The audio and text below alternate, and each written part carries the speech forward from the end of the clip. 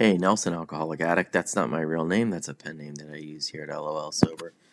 I started therapy recently, and it's been going very, very well. I really like it. She's a very good therapist, and she pushes me in a way that I find helpful, but it's hard. But I do like doing it. It's good for me, so it's been going great. The other day, she said something like, for you, that I'd like you to start doing. It's this thing known as a gratitude list. So what you do is you write down 3 to 5 things you're grateful for every day. And I started laughing because if you're in recovery for more than 3 minutes, you've been told 4,000 times to do a gratitude list. It's a very commonly prescribed tool within the 12-step community, and it's something I've done off and on for probably the last 10 years. And I find that it works. It works very well. So why don't I keep doing it? Well, it works, but it is also work to compile and remember to do it and put in the effort. And, I don't want to do work. I want to do the bare minimum at all times. So I'll do it for a month and then stop for 6 months and then do it for another month. And so it's been off and on. I will give my therapist credit, though, because she had 2 very good suggestions about a better way to do a gratitude list. In the past, I would write down anything I was grateful for: my health, my kids, a good sandwich, an exciting football game on TV, anything that made you feel grateful to be alive.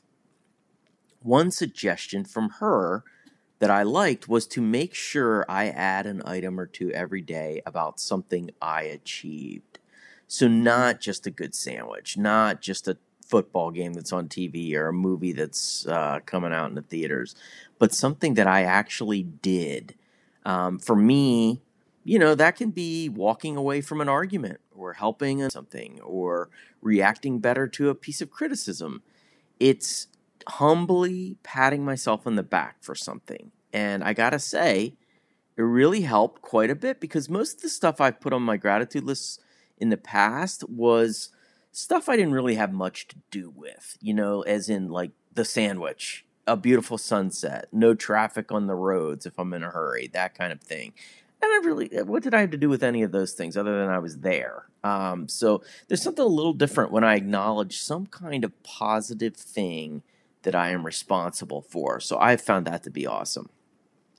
The second suggestion she gave me that I liked a lot was doing a gratitude list in the morning. I had always done them at the end of the day, which is kind of the tradition of recovery programs. Oftentimes, we're encouraged to take a look at our day at the end of the day and see what we did well, see what we could work on, see if we need to make an amends, see where we're at overall. And I always did my gratitude lists the same way. You sit down at 10 or 11 p.m., you reflect upon everything that happened that day and what you're grateful for.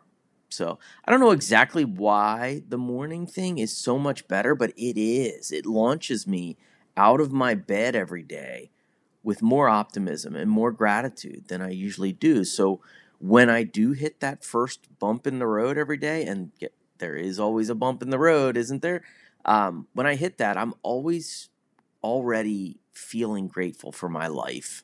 And I just approach it different when I'm starting at that place. So it's remarkable what a different mentality that is. So overall, my gratitude list has been a very positive addition to my recovery. I've been trying to do, she said 3 to 5. I've been trying to do at least 5 items every day. So I guess maybe today I can add a gratitude list to my gratitude list. So 1 down, 4 to go. Thanks for